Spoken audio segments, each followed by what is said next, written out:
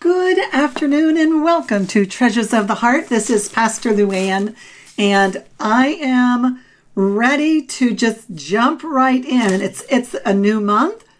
Can't believe that we're already in October. And, so my friends, I just want to just be sure to let you know, please do everything you can to be safe. It looks like Ohio, even Stark County, we're going the wrong direction again. And there's a lot of folk, who are living their life without any safeguards. Sadly, though, that appears to be spreading the virus. I just, listened to our governor who shared that, at a wedding, two grandfathers contracted the virus from that venue, and they both died.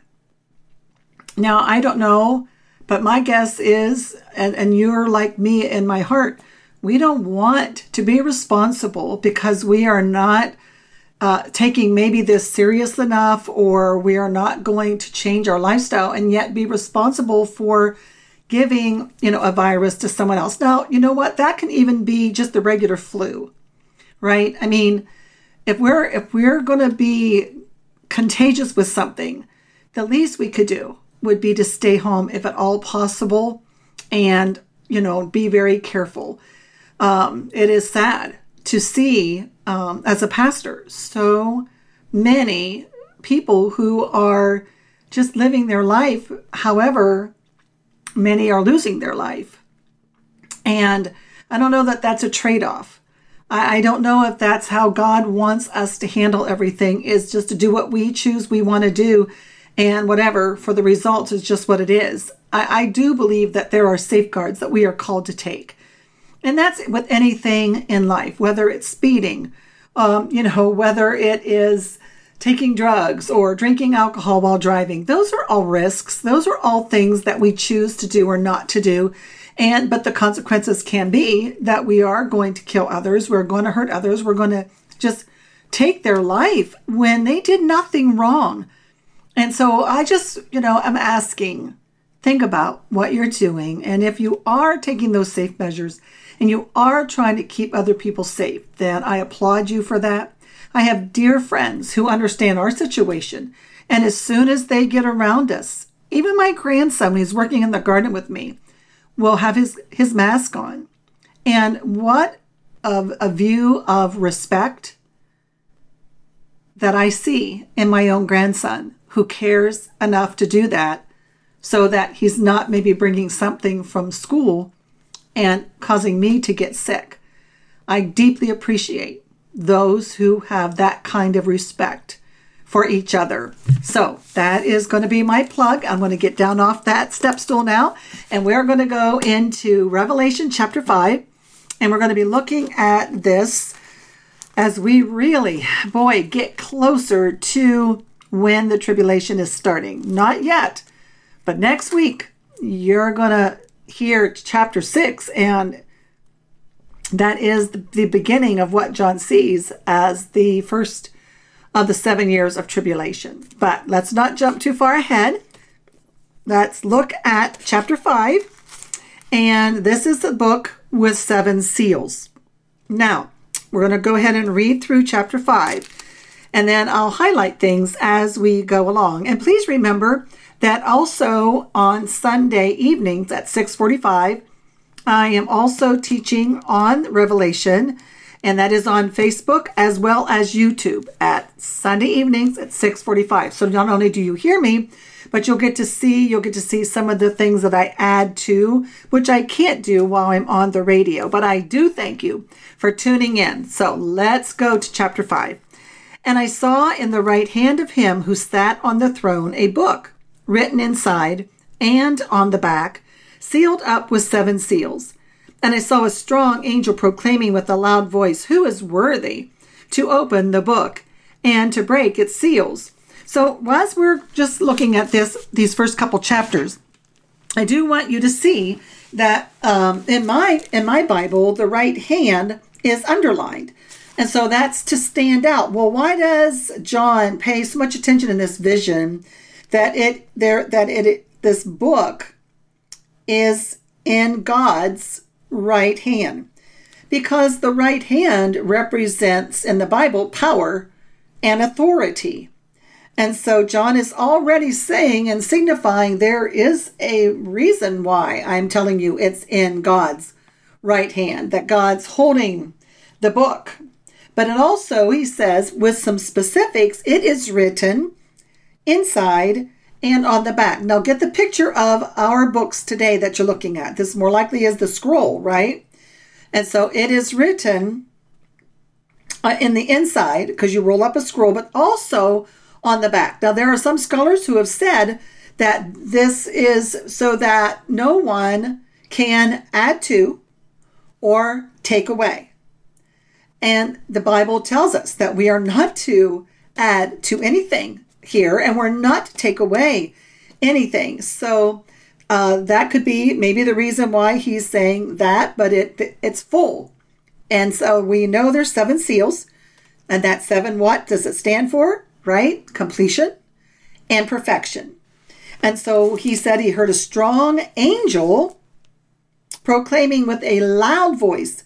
Now we're here with God on the throne. In the right hand is the book, and the angel is crying out, proclaiming with a loud voice, who is worthy to open the book and to break its seals. Now, if we go to look at verses 3, let's start there now and read on.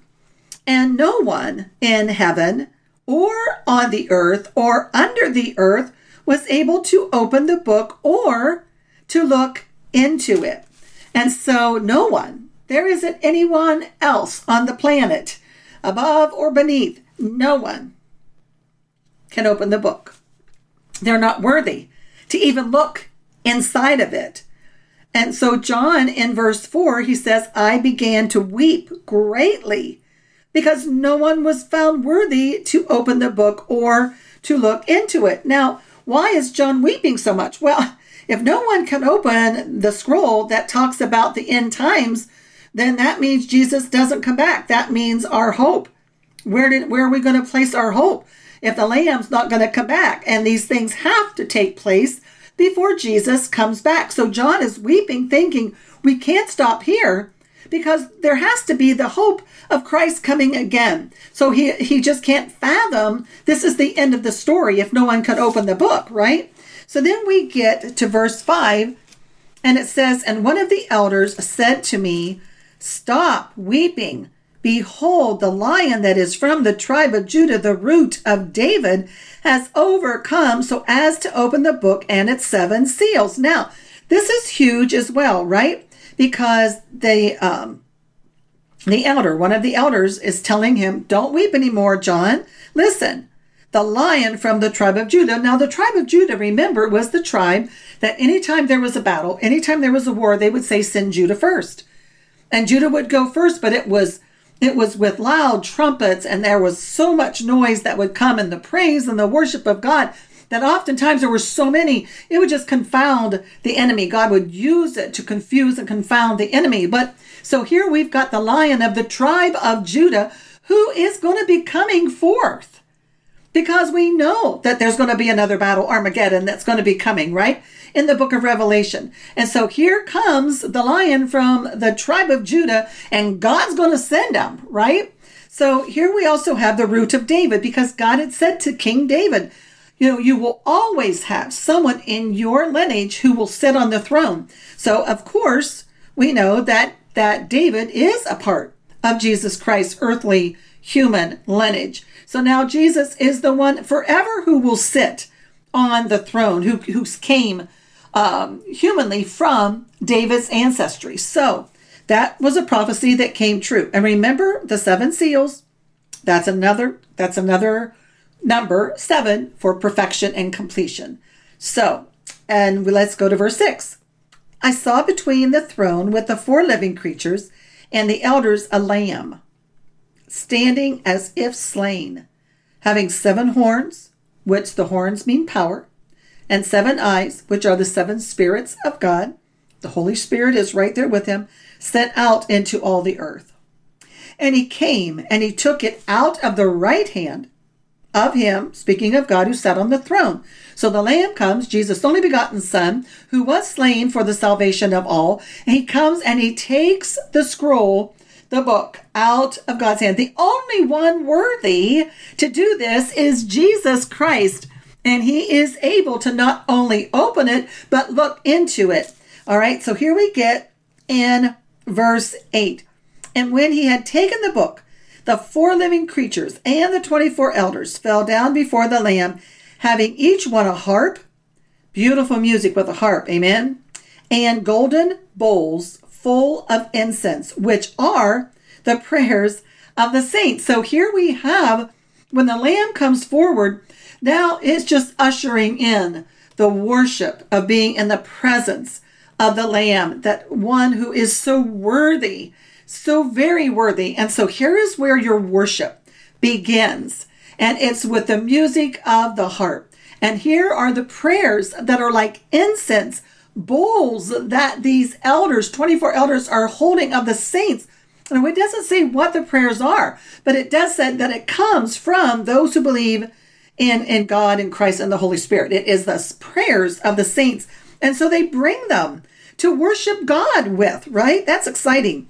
And it said they sang a new song. Well, of course it's a new song because the Lamb has come and it's starting. This is going to be a new part in the vision. And so they haven't had the opportunity to sing this before. No one had been able to come and take the book. So they sing a new song saying, "Worthy art thou to take the book, to break its seals. For you were slain and didst purchase for God with thy blood men from every tribe and tongue and people and nation." And verse 10, "Thou hast made them to be a kingdom and a priest to our God." That's we who are still here, right? You know, the people don't think of a whole lot maybe today of Christians or those who believe in Jesus, and they mock us and they persecute us and all these things. But the day is coming, my friend, when we will no longer be mocked. And those who mock us are going to be in great fear and trembling because we belong to the family of God. We belong to God, the Holy Spirit, and the Lamb. And so they are singing that on the earth, we are being made a kingdom and priests to our God. And it said, as it goes on, they will reign upon the earth. So even we, are going to get to reign here with Jesus Christ. Now that should excite you. That should make you want to jump up and shout and say, "Thank you, Jesus Christ, for what you did for me, and that you would find me worthy to reign with you on earth as we eradicate evil and all pain and everything from the earth." What a privilege that is going to be. How humbling that he would choose those of us who believe.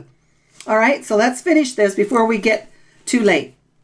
I looked and I heard the voice of many angels around the throne and the living creatures and the elders, and the number of them was myriads of myriads and thousands of thousands, saying with a loud voice, "Worthy is the Lamb that was slain to receive power and riches and wisdom and might and honor and glory and blessing. And every created thing which is in heaven and on the earth and under the earth and on the sea and all things in them, I heard saying, to him who sits on the throne and to the Lamb be blessing and honor and glory and dominion forever and ever." And the 4 living creatures kept saying, "Amen." And the elders fell down and worshiped. That is the end of chapter 5. What an ending.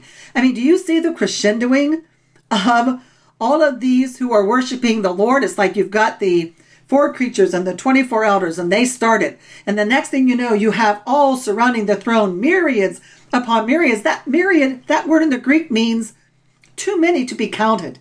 And you could just picture in this huge Colosseum throne and all of these angels coming, and they're all gathering all around everyone, and they're joining in the song. And then John says it gets more. There's more worship. Isn't that amazing? Every created thing in heaven and on the earth and under the earth and on the sea, all things in them, they all joined in this final. You know when you get to a great concert and they come back and they do this final song and you're like so pumped and you're so excited that, they're singing this amazing song and that it's the end. It's like all the fireworks going off, and they're the best at the end. And here's all of nature joining with the heavenly host, joining with the elders, rejoicing that we who believe are going to be priests and kings to our God. And they close saying, to him who sits on the throne and to the Lamb be blessing and honor and glory and dominion forever and ever. I can't imagine hearing the whales, hearing the dolphins, hearing the birds in the sky, the trees, the ground resounding in unlimited praise. Well, I'll tell you what, my friends, that's what our loved ones in heaven are going to be seeing as well, all right? However, I have to stop. Next week, chapter 6. This is Pastor Luann with Treasures of the Heart.